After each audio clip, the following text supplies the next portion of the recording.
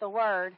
And I said, well, we know how to pray, and went through all the steps about praying and believing and receiving healing, acting on your faith. And I said, and if you feel well enough that you can come to church and not have to be in the bathroom the whole time, then you're welcome to come. Just keep your distance. And she said, well, I'm doing better right now, so I might see in a little while. But since how she's not here, I'm thinking that she changed her mind. So just agree with us in prayer that she's healed, whole, and well, and that whatever it is doesn't get over on to Brother James. And we'll just pray and believe that they're healed, whole, and well. And then Brother Derek's going for his pre-op in the morning. So we're going to believe that everything goes through clearly without any problems, complaints, or anything, that the doctor's satisfied, and that there'll be no delays to his surgery. And then Jackie passed her cosmetology test, so she's just got to go through the processing of paying for and applying for the license, and that'll all go through. So she'll, by the end of the week, you'll be fully licensed.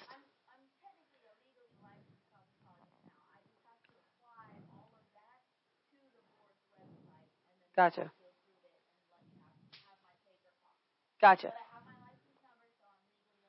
All right, so she is now a legally licensed cosmetologist. So very proud of her for that. And then, just a lot going on, and we'll pray, and then we'll do our confession.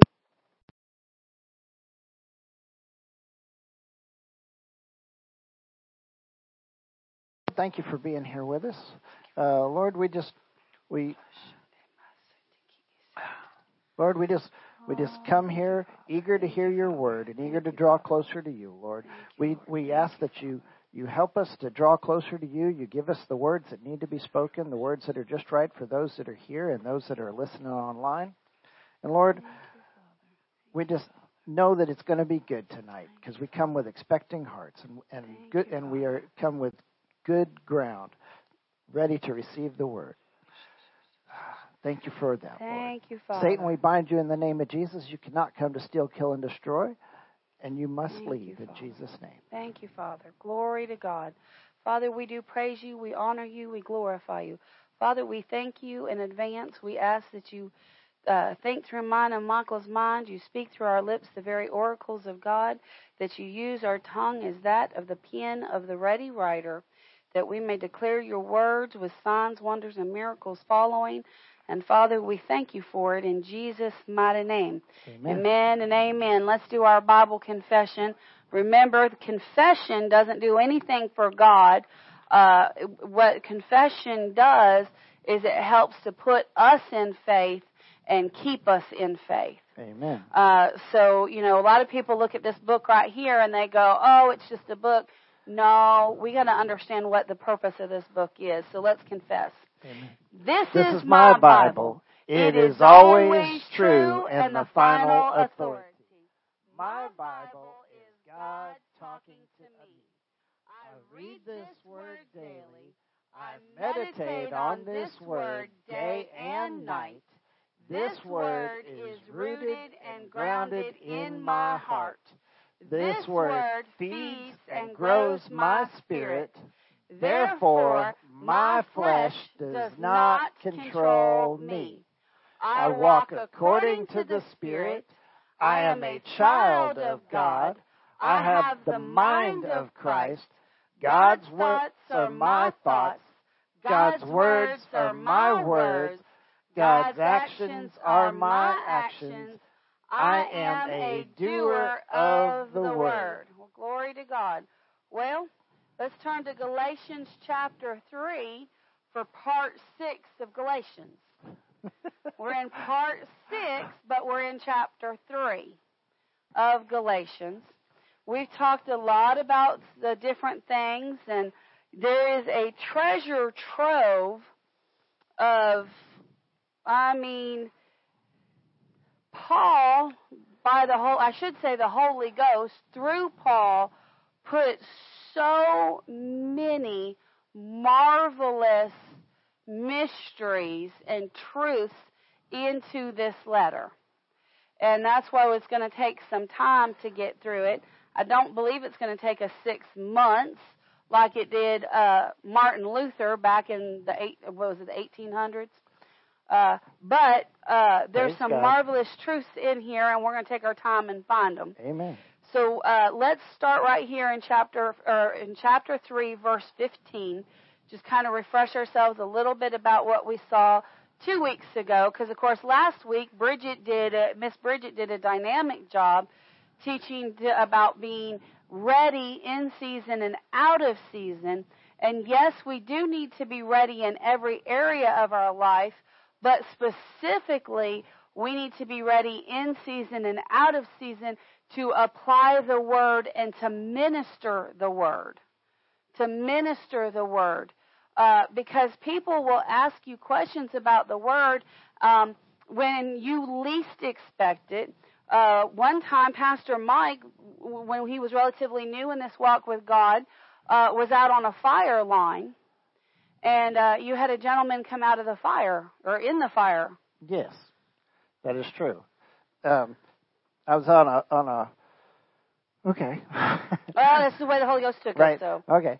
So I was on this fire. I was relatively new as a firefighter, and honestly kind of new at being a youth minister and stuff. In fact, I may not have been. I don't think we may not even been youth point. ministers yet. I guess we had just started. Yeah, we had just started. It was about the same time as I started in fire. So. Yeah. And we were on this fire here locally over towards Robbinsville, and it was a fire that the smoke was laying in the valley, and it was really smoky conditions, and you couldn't see very far, like maybe from here to Miss Bridget. So about halfway back in the sanctuary, and I'm just out there fighting fire, doing my thing, and all of a sudden out of the smoke comes this old man, and I'm like, what's he doing out here in the middle of a fire? I mean, we were in a neighborhood, so okay. But the guy comes out and he starts telling me about how he was in I guess it was World War II, and he'd been on an island in the South Pacific fighting the Japanese, and how he had to kill two Japanese with his bare hands, and he felt like that he'd never be forgiven for that, and well, he wouldn't forgive himself anyways. And I didn't know what to say to him. I'm mainly I'm trying to focus on my job here. I'm trying to fight the fire. He's new at fighting fire. I'm new at fighting fire, and this guy comes in and he's just telling me all this stuff, and I'm just like, this is really weird and freaky. But I should have shared Jesus with him. I should have been ready to share Jesus with him and tell him that Jesus, died for his sins and that he could be forgiven and stuff. And at least make sure he knew that, if not leading him in it. But I choked. And honestly, I really beat myself up about it because I knew that I'd missed it. And by the time I looked back at the guy, he was gone. Off into the smoke he went. And the way he was wandering around and talking about stuff, he may not have been alive another day or two. Or he might still be alive today. I don't know. But I missed an opportunity to help him find the Lord and find forgiveness. And so when you miss it, when you do miss it, don't just blow it off. When you miss it, say, Father, I see that I missed it. Forgive me for missing it. Holy Ghost, bring me another chance. And in a situation like this, definitely pray, Father, lead that man to somebody else that's ready. Send a laborer that's ready, that's in season to that man or that woman so that they may receive and know Christ. But it just goes to show you, no matter where you're at, no matter what you're doing, somebody can just come up to you and they need God, they need Jesus. And if you're not ready to share with them, that's the Bible says that blood could be on your hands. Yeah. If they end up, if you didn't do what you were called to do, yeah. His blood could be on your hands. So, how does this tie into Galatians? Well, it ties into Galatians in that what Paul put into Galatians, if you'll really sit down and dig into it, you'll come to find out exactly who you are and what you have in Christ.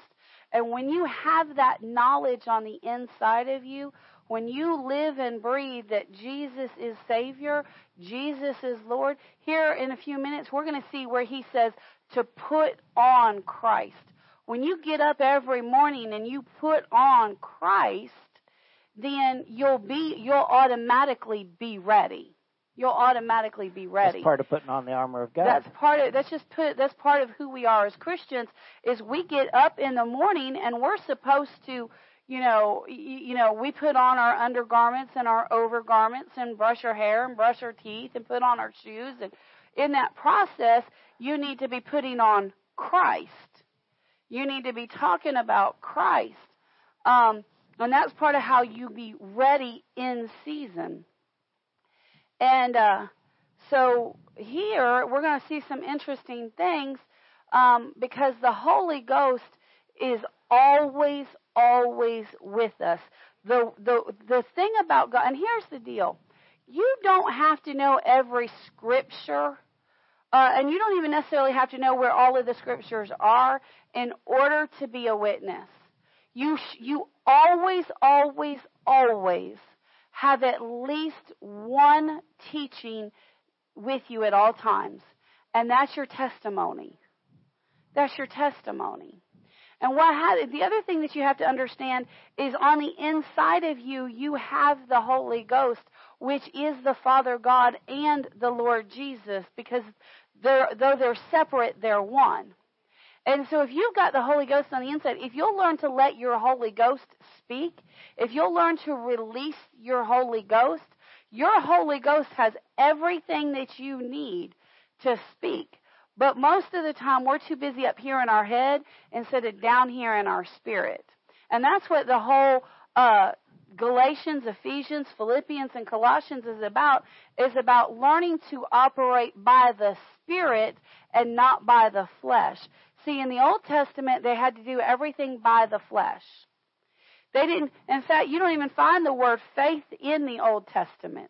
What you find in the Old Testament is obedience. They obeyed.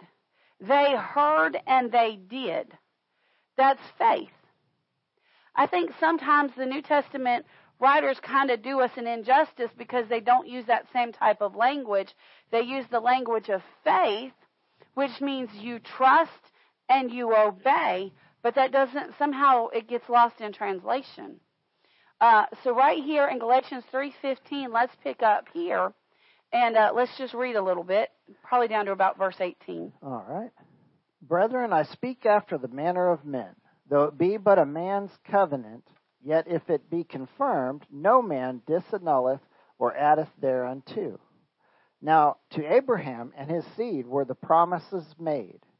He saith not, and to seeds, as of many, but as of one, and to thy seed, which is Christ. And this I say, that the covenant that was confirmed before of God in Christ, the law, which was 430 years after, cannot disannul, that it should make the promise of none effect. For if the inheritance be of the law, it is no more of promise, but God gave it to Abraham by promise. Okay. So here in this segment, we saw in verse 13-14 that Christ has redeemed us from the curse of the law. The curse of the law is spelled out in Deuteronomy 28 and also Leviticus 26. Those are the sisters. That's the sister chapter. So we see the curse of the law. What is the curse of the law? The curse of the law is if you will not listen to what God commands, keep it in your heart, and be quick to observe and to do what He says, then Satan, the god of this world, has every right to bring sickness and disease and poverty upon you. She's looking at me cross-eyed because apparently I said it a little different this time. So here's the deal. When Adam and Eve were in the garden, they had total dominion and ownership of this world. God gave them ownership. When they chose to allow Satan to deceive them and when they chose to not exercise their dominion, authority, and power, and instead yielded to the words of Satan. In other words, they did what Satan told them to do instead of what God told them to do. Then what happened was their authority, power, might, and dominion that God gave them was transferred into Satan's hands. And Satan became the god of this world. Now, does that mean that the Father God, the true Godhead, the Father, Son, Holy Ghost, are now powerless? No, they have power. However, and I said this to somebody one time, I said, they said, well, why doesn't God, handle this or do this? And I said, well, God doesn't have the power to do it. And they said, oh, that disagrees with the Bible. God is all powerful. And I said, yes, you're right. God is all powerful, but God is a just God, and the world and the universe and all of eternity has certain spiritual laws that govern it. And though God has the power to do things differently, if he breaks spiritual law, then he's no better than Satan. So God, being a just God, must follow spiritual law, or he's in the same class as Satan. See, Satan entered the earth illegally. Satan got his power over the earth illegally. He got it through trickery, through being a con artist. Being a deceiver. He came in, remember, Satan took over the body of the serpent. He possessed the serpent. And he spoke through the serpent's ability. He spoke to Adam and Eve, specifically Eve. And you'll notice if you go back and you look, Eve nor Adam were shocked and amazed that the serpent was talking to them. They thought this was completely normal. So that tells us a little something. But so Satan came into the earth through the mechanism of a serpent, through an animal. Did the animals have power, might, and dominion? No. That was given to man in Genesis chapter 1, verse 26 and 27.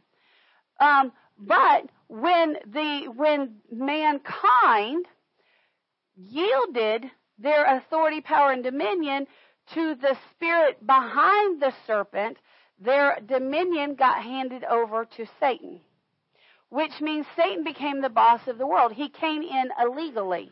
Why did Jesus have to come in through the womb of a virgin? Because the only one that had original legal right to the earth was mankind.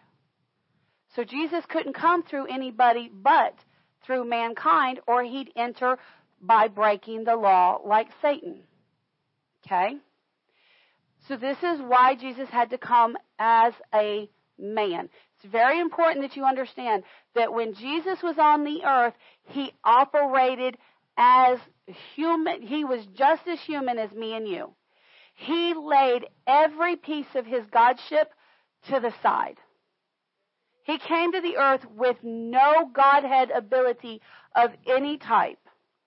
In fact, when he was a little boy growing up, if it wasn't for Mary and Joseph telling him about the marvelous wonders around his birth, Jesus would have never known that there was something special about him. He was as human as anybody else was. What made him different, what set him apart, was the anointing of the Holy Ghost at the age of 30. Whence he was water baptized in the flow of God at that time, the Holy Spirit came and rested upon him in the fullness. And then he was able to do signs, wonders, and miracles. Then he was able to commune with God on the level that we in the manner that we commune with God today. And he was able to find out from God himself what his assignment was. But until he went and spent the 40 days in the desert, other than what he saw about himself in the scriptures, he had no idea what his assignment was. Can you imagine being like, maybe in his mid-20s and getting over there. Because remember, in one of the times he was teaching in the synagogue, he went over and he pulled down the scripture. He had them get the scripture of Isaiah, where Isaiah prophesied that he would preach to the captives and set the captives free and heal the sick and heal the blind. Remember, he read that scripture? Imagine being in your 20s or maybe even in your teens and studying the scriptures of Isaiah and seeing that.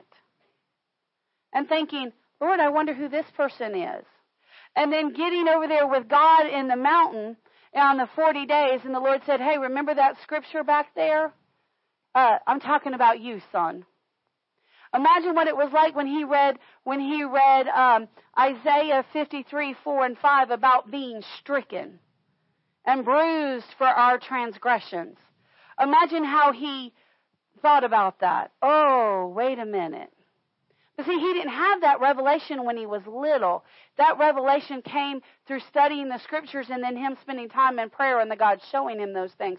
Have you ever looked at the scriptures and thought, wow, I relate to this person in the scriptures? Imagine, I'm sure Jesus did the same thing. So we see that Jesus redeemed us from the curse of the law. So what was I saying about the curse? Wow, how did we get there? Man, that's some good stuff, but I don't know how we got there. It's okay. She was looking confused about the redeemed. When Satan got power and authority, he came with all sickness, disease, and destruction. One of Satan's names is the destroyer. So when you get over into his kingdom, he's permitted to bring destruction upon you. What is the destruction? The curse. The curse. So God said, Satan is the god of this world. He is the destroyer. He has all manner of ways to bring destruction upon you. One of them is through sickness and disease.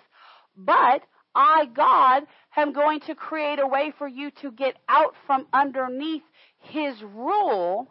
And how you're going to get out from underneath his rule is for you to obey my rules. And if you'll obey my rules, then I will separate you from the destroyer and not allow the destroyer to touch you. I'll not allow his curse to touch you. So, and under the Old Testament, the way that they were able to get under God's protection was to strictly follow the law. Now, here's the deal. Many people in the New Testament believe, well, all I got to do is get under the blood of Jesus and I no longer have to concern myself with the law. That is not true. You come into the kingdom of God through the blood of Jesus. Instead of being servant, you become child, you become heir, you become family. But even the family of God still had to obey God in order for the curse to stay away. So we still have to follow the law. Jesus followed the law. Jesus never broke the law. If he had ever broken the law, he would not be a pure sacrifice. He would not be a pure sacrifice. And then his sacrifice would have been in vain. And his sacrifice would have been in vain. So you'll notice in verse 15, Paul said by the Holy Ghost, I'm going to talk. Basically, the Holy Ghost said, let me talk to you like man talks to me. Really what he said. He said, man says, I have a covenant with God, and I can pick and choose what I'm going to follow and what I'm going to do. But then the Holy Ghost says, no. He said, no. He said, if that was true, then why can a man not change or disannul? Why can a man not take something out or add something in? See, he said, no, that's not true. The Holy Ghost said, no, that's not true. The only one that can change the covenant is God. Why? Because it's God's covenant. It's not man's covenant. We don't have a covenant with God. God has a covenant with us. And that's what he was saying. Let me say that again. We don't have a covenant with God. God has a covenant with us. And what that means is that if we'll do what God says we need to do, then God will take care of us. then God will take care of us. And so many people, now remember, he's there at Galatia. There's a lot of Jews that have converted to Christianity. There's a lot of Jews trying to get those Jews to go back under the law. And Paul is telling them why go back under the law. And there's a lot of Gentiles, those outside of the Jewish lineage, that have come into Christianity. And the Jews that are following the law are trying to get those Gentiles to come under the law. And Paul is telling them by the Holy Ghost, don't go back under the law. And he's explaining to them why they don't need to go back under the law. And the whole reason is because Jesus is the seed of promise. So what the Jews were doing is the Jews were touting or declaring or claiming their lineage or their genealogy. They were saying, well, I'm the great-great-great-great-great-great-great-grandson of Benjamin, or I'm the great-great-grandson of Levi, or I'm the great-great-grandson of this son of Israel, or this son. They were claiming lineage and saying that because of lineage, because of genealogy, we're all in. But the law is, but here's the deal. Our covenant is not about genealogy. Although there is a tie to genealogy, our covenant is about faith.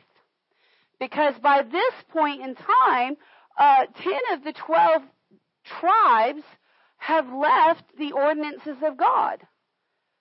So of the 10 tribes that have left the ordinances, they're saying, we're not even doing anything that God told us to do, but we still get in because of who our great, I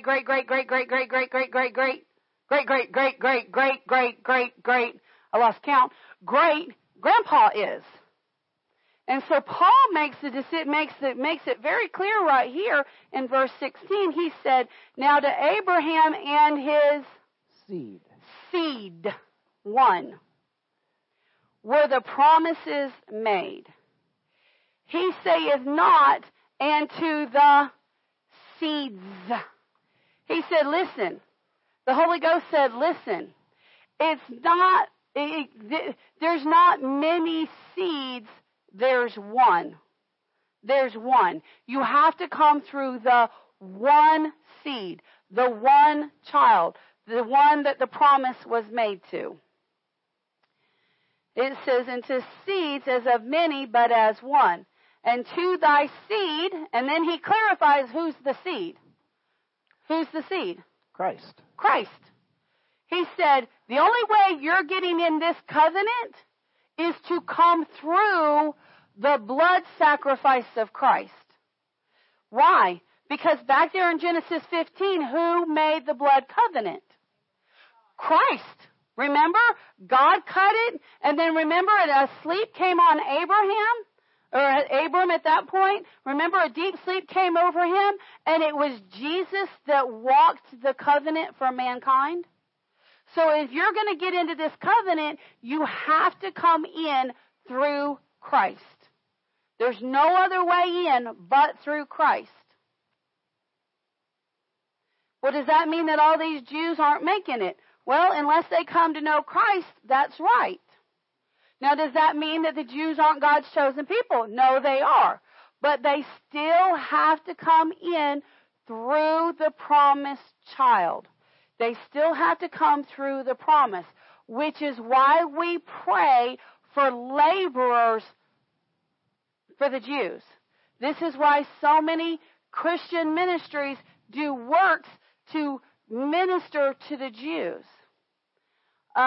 This is why, once the church is raptured out of here, this is why God comes down, or the Holy Spirit's going to come down, and the Holy Spirit's going to seal the 144,000 Jews that have dedicated themselves to God, and those 144,000 Jews are going to get a real quick revelation of Jesus Christ, and they're going to be preaching Christ to the rest of the Jews for the next 7 years. Remember, the Jews were stiff-necked. Now, here's the other thing that you have to understand about the Jews. When we come into Christ, because Jesus is part of the Jewish lineage, we, by the blood of Christ, in the Spirit, become of Jewish lineage. Not physically. Our blood, if you gave me a blood test today and you checked my DNA, there'd be no Israelite DNA in me anywhere. But if you checked me spiritually, oh yeah, then I am right there. I am Jesus' sister. I am his sister. Why? Because I am in him. I am in him. In fact, if you could test my blood spiritually, they'd say, she's Christ.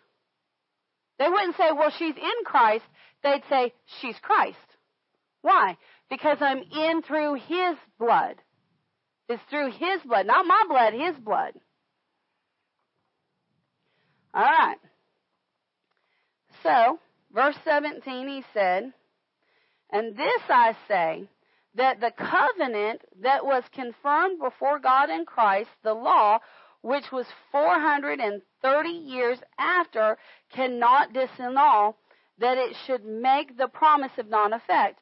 We talked about this, how in Genesis chapter 15, almost towards the end, we see while the covenant is being cut, God said to Abram, he said, your lineage, your seed is going to go into bondage for over 400 years in a foreign land. And then we see in Genesis chapter 46 where Israel is getting ready Israel is fixing to pass away, where God shows up to Israel and he tells Israel, go into Egypt. And Israel, with his 12 sons, goes into Egypt, and his entire family is there in Egypt for over 430 years. That's when the time clock started. That's when it started. And then Paul is also referring in Exodus chapter 12, verse 40 and 41, about the time that Israel and his descendants were in Egypt. So that verifies the time clock starting. So we saw all of this 2 weeks ago. And he said, but notice he said in verse 18, he said this. He said, for if the inheritance of the law, if we inherit the things of God through the law, if that's how we do it, is through the law, then it's no more of a promise.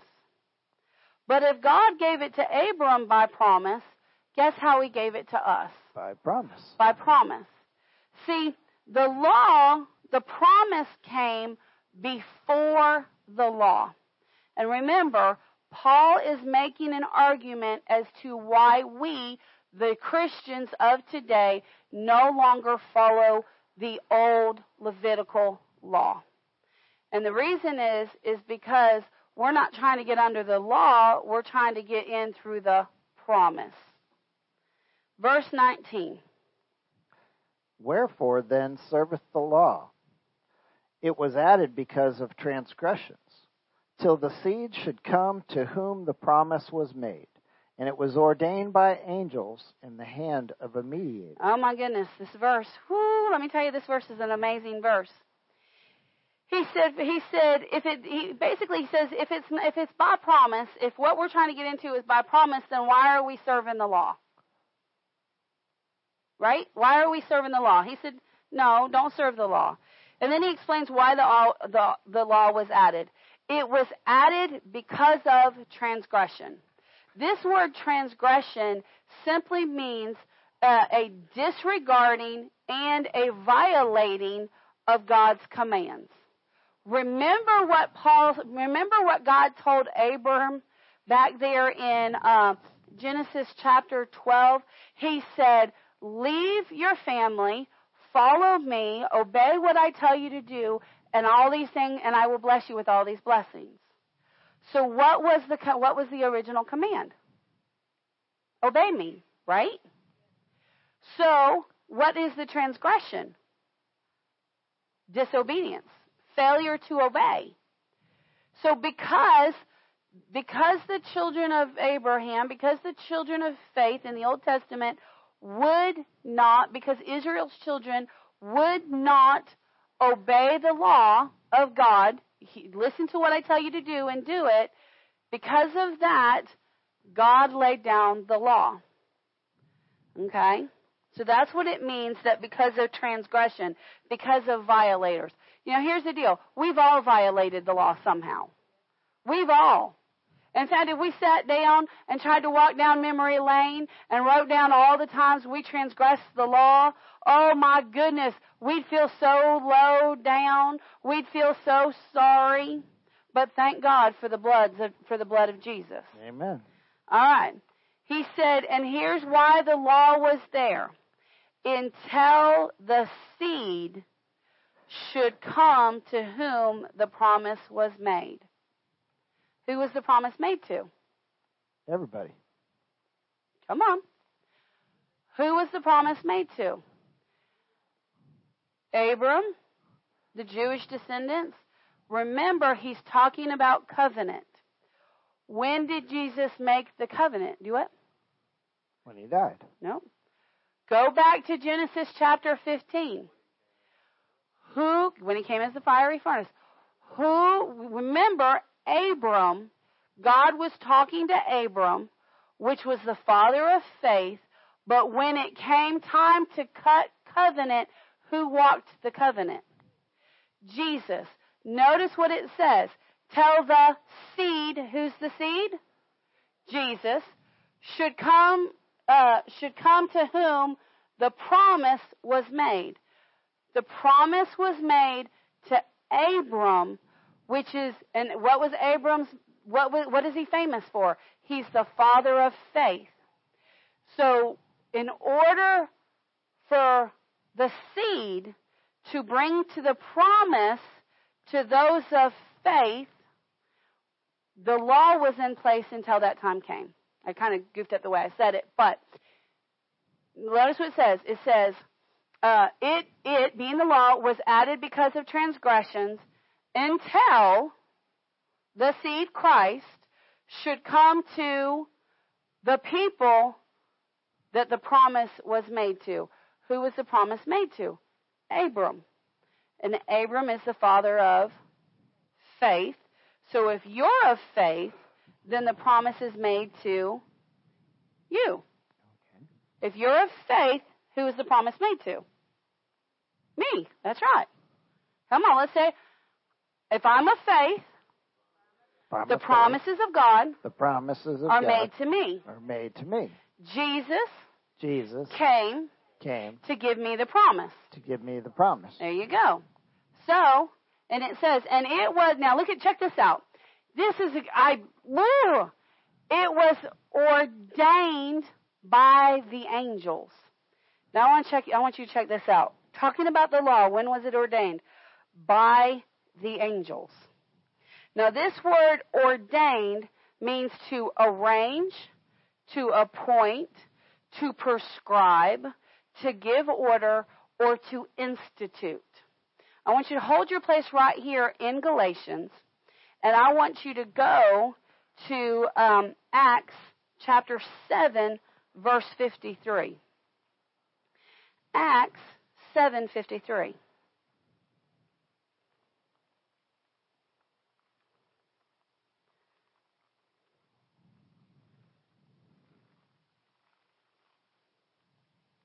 Acts chapter 7, verse 53. Let's read this one. Who have received the law by the disposition of angels, and have not kept it. Okay, so here Stephen is giving his great gospel. He's giving Stephen's giving his sermon. And he's preaching under such a thick anointing that his face even appears as that of an angel.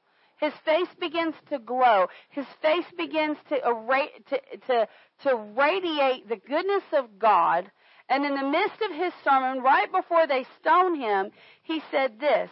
He said, he's talking to the Jews. He said, you have received the law by the disposition of angels and have not kept it. By the Spirit, under the unction of the Spirit, he said, the angels handed you, the Jews, the law. Now, wait a minute. I thought God gave Moses the law. Oh, my goodness. I need you to go from here. I need you to go to Deuteronomy chapter 33. Deuteronomy 33.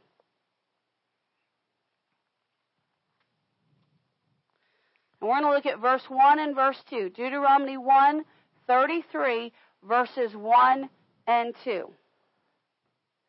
And this is the blessing wherewith Moses, the man of God, blessed the children of Israel before his death. Okay, so now we have the setting. We know that Moses is the one talking. We know that he's talking to the children of Israel. We know that he's blessing them with the blessing right before he passes and moves over into eternity. So now we have the setting, and look at what Moses says to the children of Israel. And he said, the Lord came from Sinai and rose up from Seir unto them. He shineth forth from Mount Paran, and he came with 10,000s of saints. From his right hand went a fiery law for them.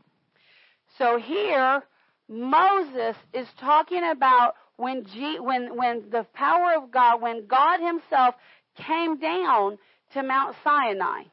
And he's explaining how far down the mountain the power and the glory of God came. He's saying that glory reached to these other places. So he's talking about when Moses went up to meet with God, and while he was meeting with God, look at what it says.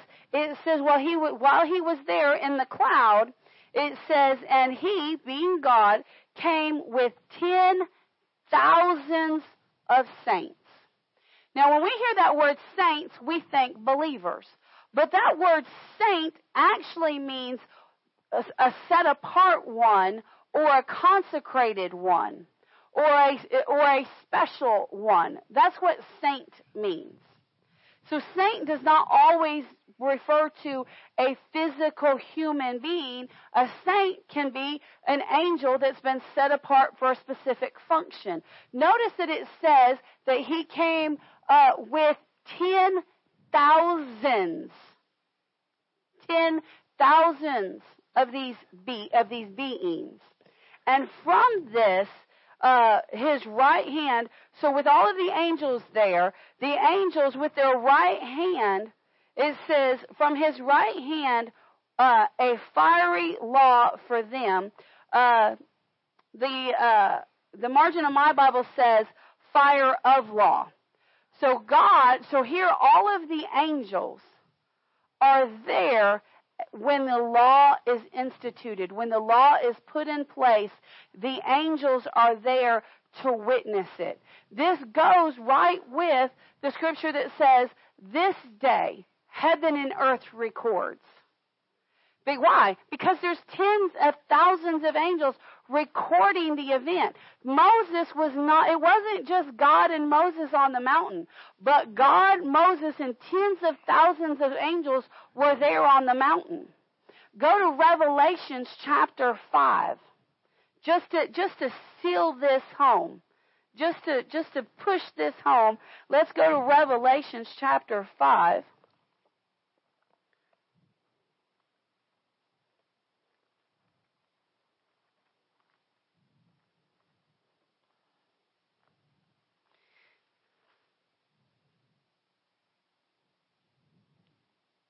And let's look at verse 11. And I beheld, and I heard the voice of many angels round about the throne, and the beasts, and the elders. And the number of them was 10,000 times 10,000, and thousands of thousands. So we know that there's angels, massive numbers of angels. Yet somehow Paul and Stephen both knew, this is how you know it was by the unction of the Holy Ghost. I mean, yes, it's recorded in the scriptures, but in the moment of their writing under the unction of the Holy Ghost, Paul had the foreknowledge to say the law was ordained before the angels. The angels witnessed the instituting of the law. How incredibly cool is this? This is why I truly believe this is why it took Martin Luther 6 months to teach Galatians, because there's so many incredible nuggets. There's so many incredible nuggets in here. Now let's go back to Galatians chapter 3.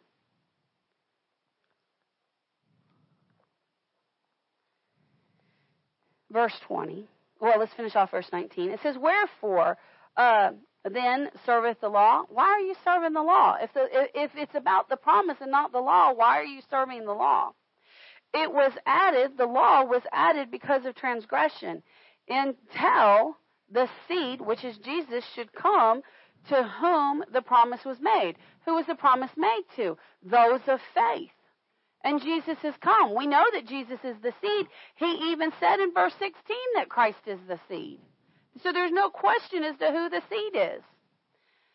He said, and it was ordained, the law was ordained by the angels, put into place by the angels in the hand of the mediator. Who handed the law to man? The mediator. Who is the mediator? Let's look at the next verse. Let's look at the next verse. Now, a mediator is not a mediator of one, but God is one. Okay. So let's take out a mediator, the second a mediator. Let's read it the way it reads in the original language. It says, a mediator is not of one, but God is one. So, who is this mediator? Well, in order to find out who this mediator is, we need to go to 1 Timothy chapter 2. 1 Timothy chapter 2.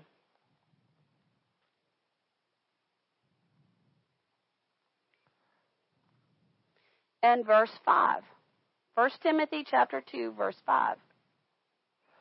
For there is one God and one mediator between God and men, the man Jesus Christ. Who is the mediator between God and man?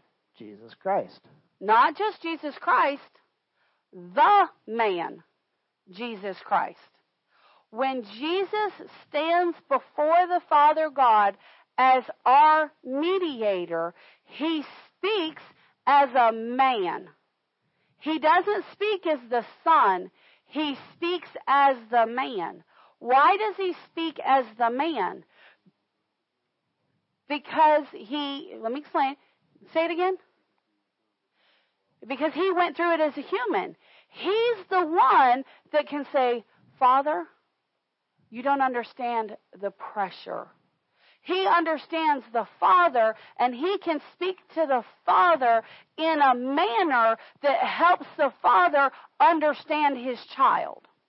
As a youth minister, Pastor Mike and I can kind of explain this a little bit, because when you are dealing with a teenager that's having some issues and having some drama, there's an anointing on a God-called, God-appointed youth minister that enables that youth minister to be able to talk to that age group generation and be able to hear and read between the lines in a manner that their parents cannot understand. The child may go, well, I just don't know. And the parent sees them as obstinate, disobedient, uncooperative, and these things. The youth minister will say, now hold on. This is their coping mechanism. They're feeling a lot of stress. Let's lower the atmosphere a little bit. Close your mouth, parent, and give them a chance to express themselves. And then the teenager will begin to kind of, and why? Because fear is trying to grip them, and we can say, no, hold on. You're okay. We can understand. We're on your side. We're going to fight for you tooth and nail. We're going to help to keep this situation as calm as we can, and we're going to help your parents to see this from your standpoint. That's what Jesus does as our mediator. He helps the Father to understand us, because he knows what it's like to be us. And he also knows what it's like to be the Godhead. And so he can bridge the gap between human and God. So when Jesus, the man, goes as the mediator before the Father, he's not speaking from the position of God. He's speaking from the perspective of man. And he's able to transmit or to convey the human's situation in a way that the Father God can begin to have understanding. And when God gets the understanding, then God can be moved with compassion. And when God's moved with compassion, then that opens the door for mercy, grace, and favor. And all of a sudden, the things of God begin to work for us. Why? Because of the mediator, the man, Jesus Christ. And that's why we need it. So when he's in that position, he's not God. In that position, he's man. And aren't you so glad that we have a God who can fill that gap for us? Amen. Glory to God. Ooh, gracious. All right, let's go back to Galatians. Let's not go back to Genesis. Holy moly. Let's go back to Genesis. All right. Verse 21. Is the law then against the promises of God? Excuse me. God forbid. For if there had been a law given which could have given life, verily righteousness should have been by the law. Okay. So he said, so Paul is giving all of these arguments as to why we don't follow the law, and somebody in their stinking thinking could go, well, then the law doesn't matter. How much you know we have people that do that today? Yep. We have people that do that today. And Paul said, no. We don't throw the law out. Because honestly, the truth is if God could have gotten us the promise through the law, if God could have made us righteous with just the law, he would have. But honestly, we humans are too hard and stiff-necked, because if we weren't so hard and stiff-necked and rebellious, if we had just followed the law, we would have been righteous. But we're too hard to do that. So God had to do something on the inside of us to make it to where we could be righteous. All right, so this is what he said. Let's go to verse 22. But the Scripture hath concluded all under sin, that the promise by faith of Jesus Christ might be given to them that believe. Now, if the margin of your Bible is like the margin of my Bible, the margin of my Bible almost never lets me down. But the margin of my Bible, when I looked at this, because it says, but the Scripture hath concluded all under sin. I said, Lord, what Scripture is he? I looked at my Bible and I said, what Scriptures are you referring to? And it took me to two Scriptures in Romans. And they're both completely accurate. But if that was the Scripture he was referring to, then that would mean that by the time he wrote this letter to Galatians, the letter to Rome would have already been considered Scripture. And that kind of doesn't work right. So thankfully, when I was looking at this and studying this, Mom had my uncle's Thompson Study Bible. And thankfully, the Thompson Study Bible had some scriptures in the Old Testament that we can look at for these. And for the sake of time, we're just gonna kind of go through these real quick. But go to Psalms 143. Psalms 143.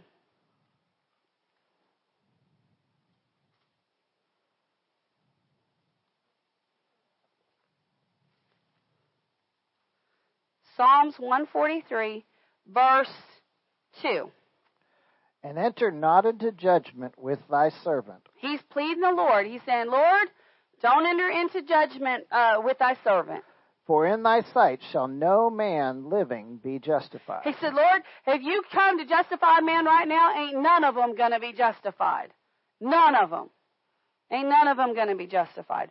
We're right here in Psalms, go to Psalms 53. Actually, go to Psalms 103 or 130. Okay, there is no 53. Yeah, there's a Psalm 53. 153. No, go to Psalms 30. 30, all right. 130, okay. Sorry. Psalms 130, verse 3. Psalms 130, verse 3. Verse 3, all right. If thou, Lord, shouldst mark iniquities, O Lord, who shall stand? Think about it. If the Lord went and He just lined us all up and He said, I'm going to give you a mark for every iniquity, who's going to be left standing? Nobody. Ain't nobody going to be left standing. Now let's go to Psalms 53. 53, not 153. No, Gotcha. 53. We're just going to look at just a few of these. There's lots and lots and lots of them. All right, 53. Psalms 53, verse 3. Verse 3. Every one of them is gone back. They are altogether become filthy. There is none that doeth good, no, not one. He said, Lord, they're all gone back because ain't none of them done good. How much, we could say that about everybody. Go to 1 Kings, verse 8. Just keep backing up in your Bible. 1 Kings chapter 8. 1 Kings chapter 8.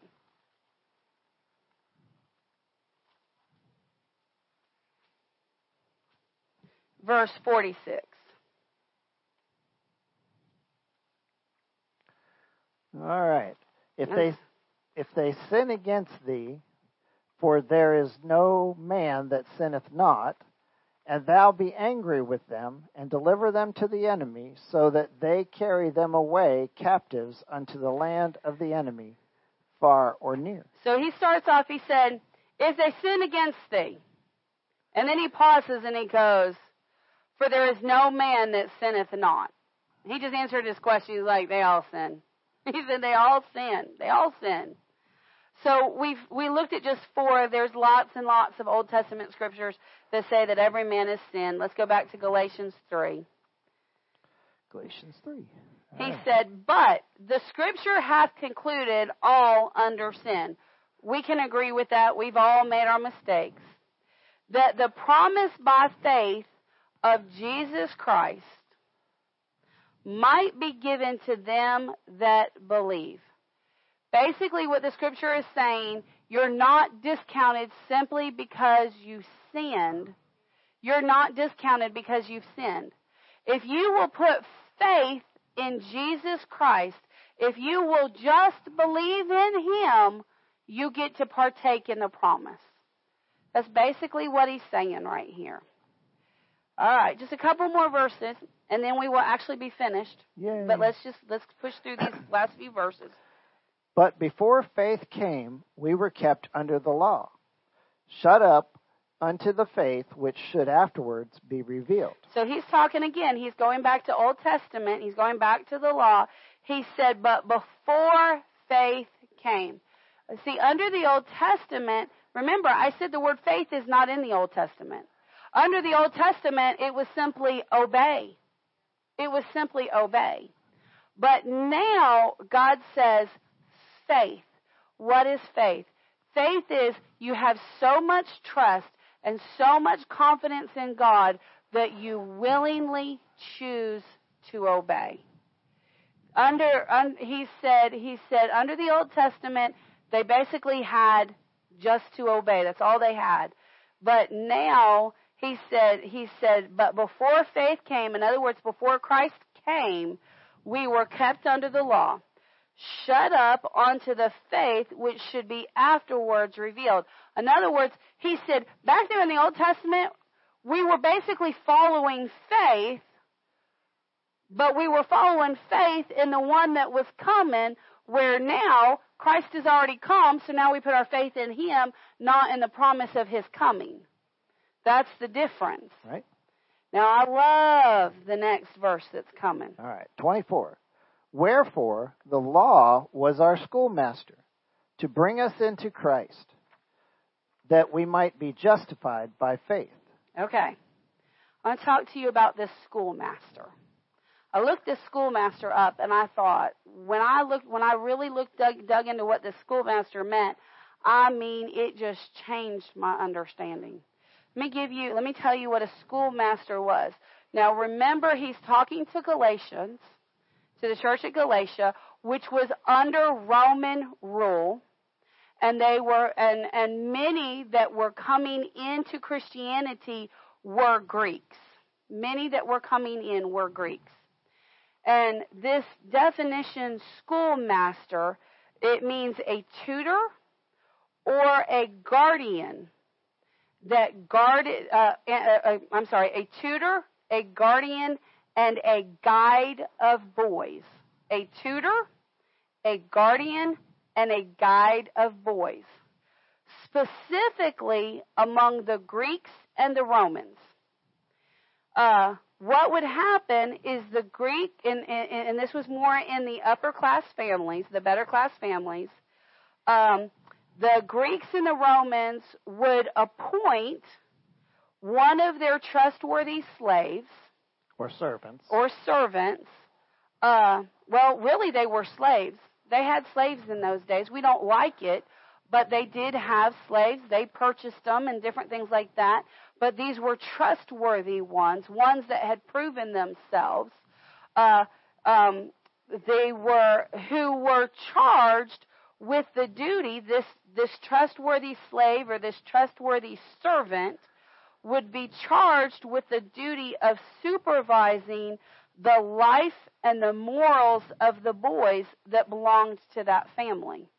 So basically, if you were in one of these higher-ranking families, and this was done amongst the Romans and the Greeks, what you would do, and you had children that were boys, you would assign a servant or a slave that was trustworthy to your child.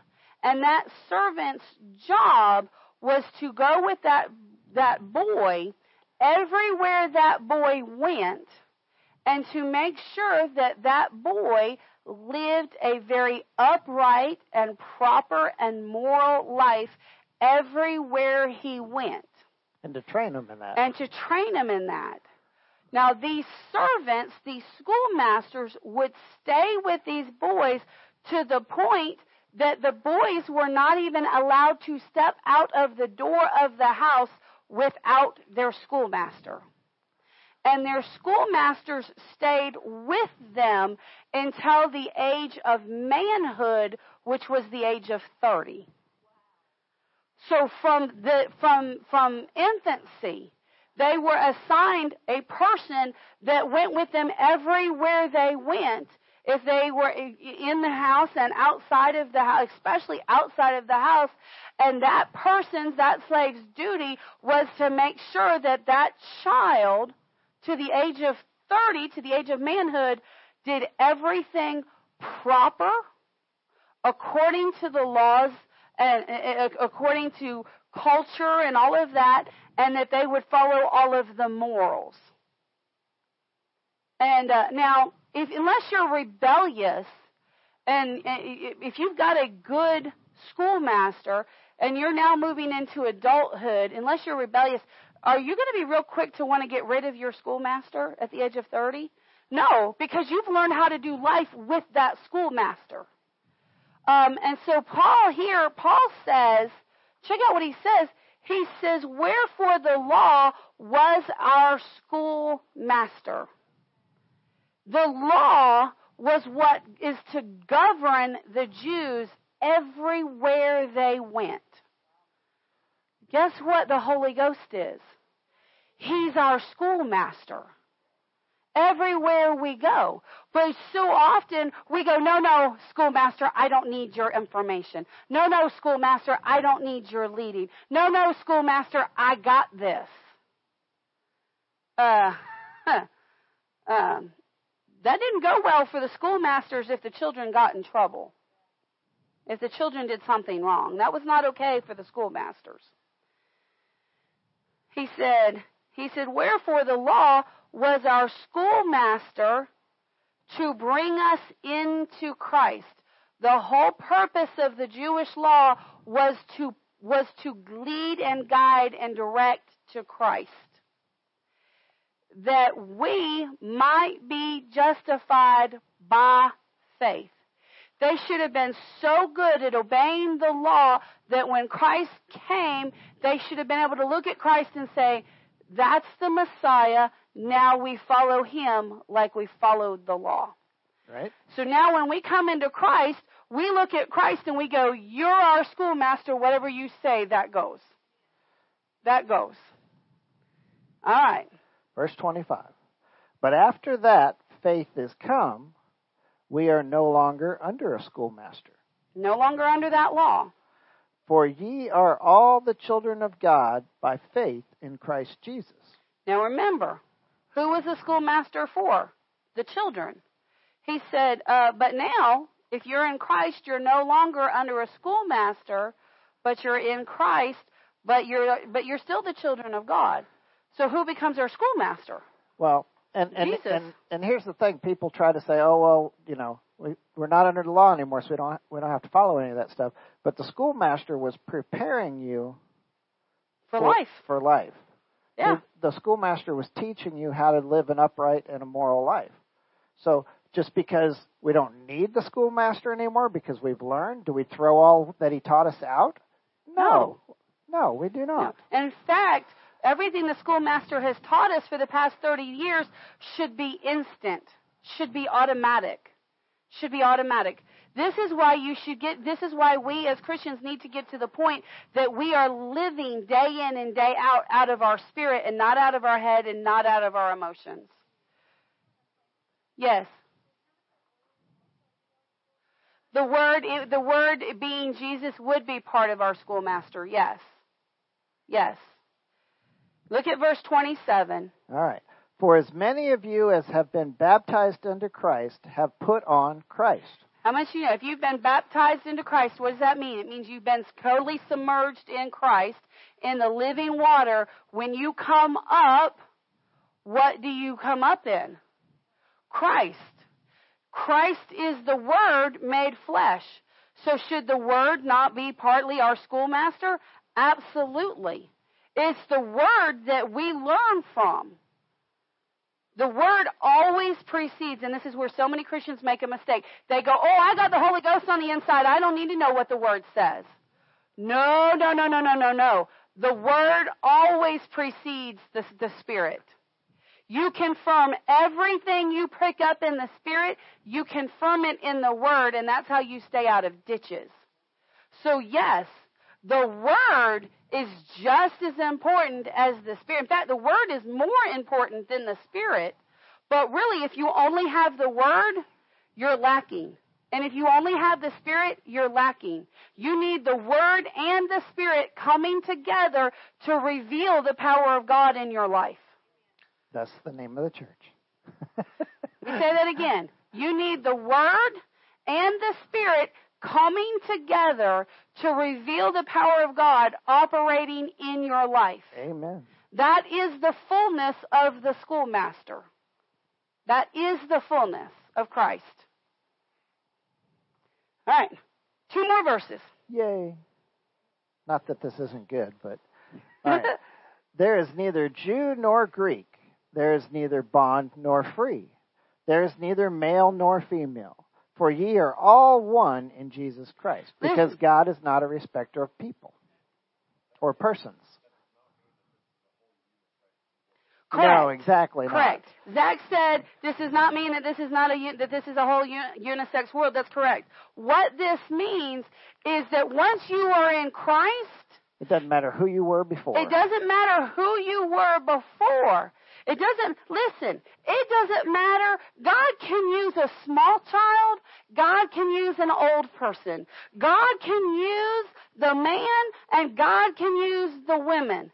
God can use the Jew, the Greek, the Roman, the servant, the bondman. He can use the poor and the rich. There's nobody that God cannot use and will not receive if they will put their faith in Christ. Yeah. That's what this is talking about. It's man that says, oh, women can only work in the nursery and in children's church. Women cannot stand in the pulpit. No, women can stand in the pulpit. Men can stand in the pulpit.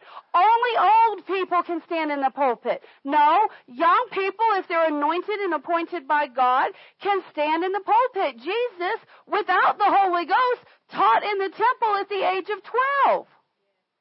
How much more we can, listen, the Holy you don't have to wait. I get so frustrated at these churches that make their kids wait to receive the Holy Ghost until there's some teenager at youth camp. Why are you not getting those babies filled with the Holy Ghost when they're little? Teach them to speak in tongues when they're little. I mean, come on. When I taught children's church, I always taught them about the Holy Ghost. I taught them how to get baptized in the Holy Ghost. I taught them how to pray in tongues. I taught them how to lay hands on the sick and let the sick be healed by it. I taught them how to sing and praise and worship God. We've watched it. We've seen it. We've seen little babies a week old come into, family come into church, and we tell and they're like, oh, we got to take the baby to the nursery. We're like, no. You keep that baby in the sanctuary, and that little bit, and the church will get to praising, and the church will get to worshiping, and at days old, that little baby will raise their hands. We've witnessed it. We've witnessed small children shooting out of the altars and running to the altars and pointing. And you talk to them and they say, angel. They see them. It doesn't matter how little you are. It doesn't matter how big or how old you are. It doesn't matter that you served Satan for 30 years and now you're serving God. God can still use you if you'll put your faith in Him. I mean, look at Saul. Yeah. He was a murderer and a prosecutor of Christians. He tore families apart, stood by while people were stoned and helped stone people. Yeah, he held Stephen's coat while Stephen was stoned. And yet he ended up being one of the biggest writers in the Bible. The apostle. He's known as the great apostle. One last verse. All right. And if ye be Christ, then ye are Abraham's seed, and heirs according to the promise. Notice it says, if you be Christ, then you are Abraham's seed singular. If you come into Christ, then you are also the seed. You are part of the seed of Abraham. And what is in the seed of Abraham? All the promises of the covenant. All the promises. There's nothing that Abraham had that you yourself cannot obtain. Well, glory to God. We made it through chapter 3. Woo-hoo. Glory, glory, glory to God. And like I said, there's just so many nuggets. There's so many truths. And this is why sometimes it takes time. It takes time to get through these things. Well, glory to God. If one of our ushers will come, we'll do our tithes and our offerings if you have a tithe or an offering.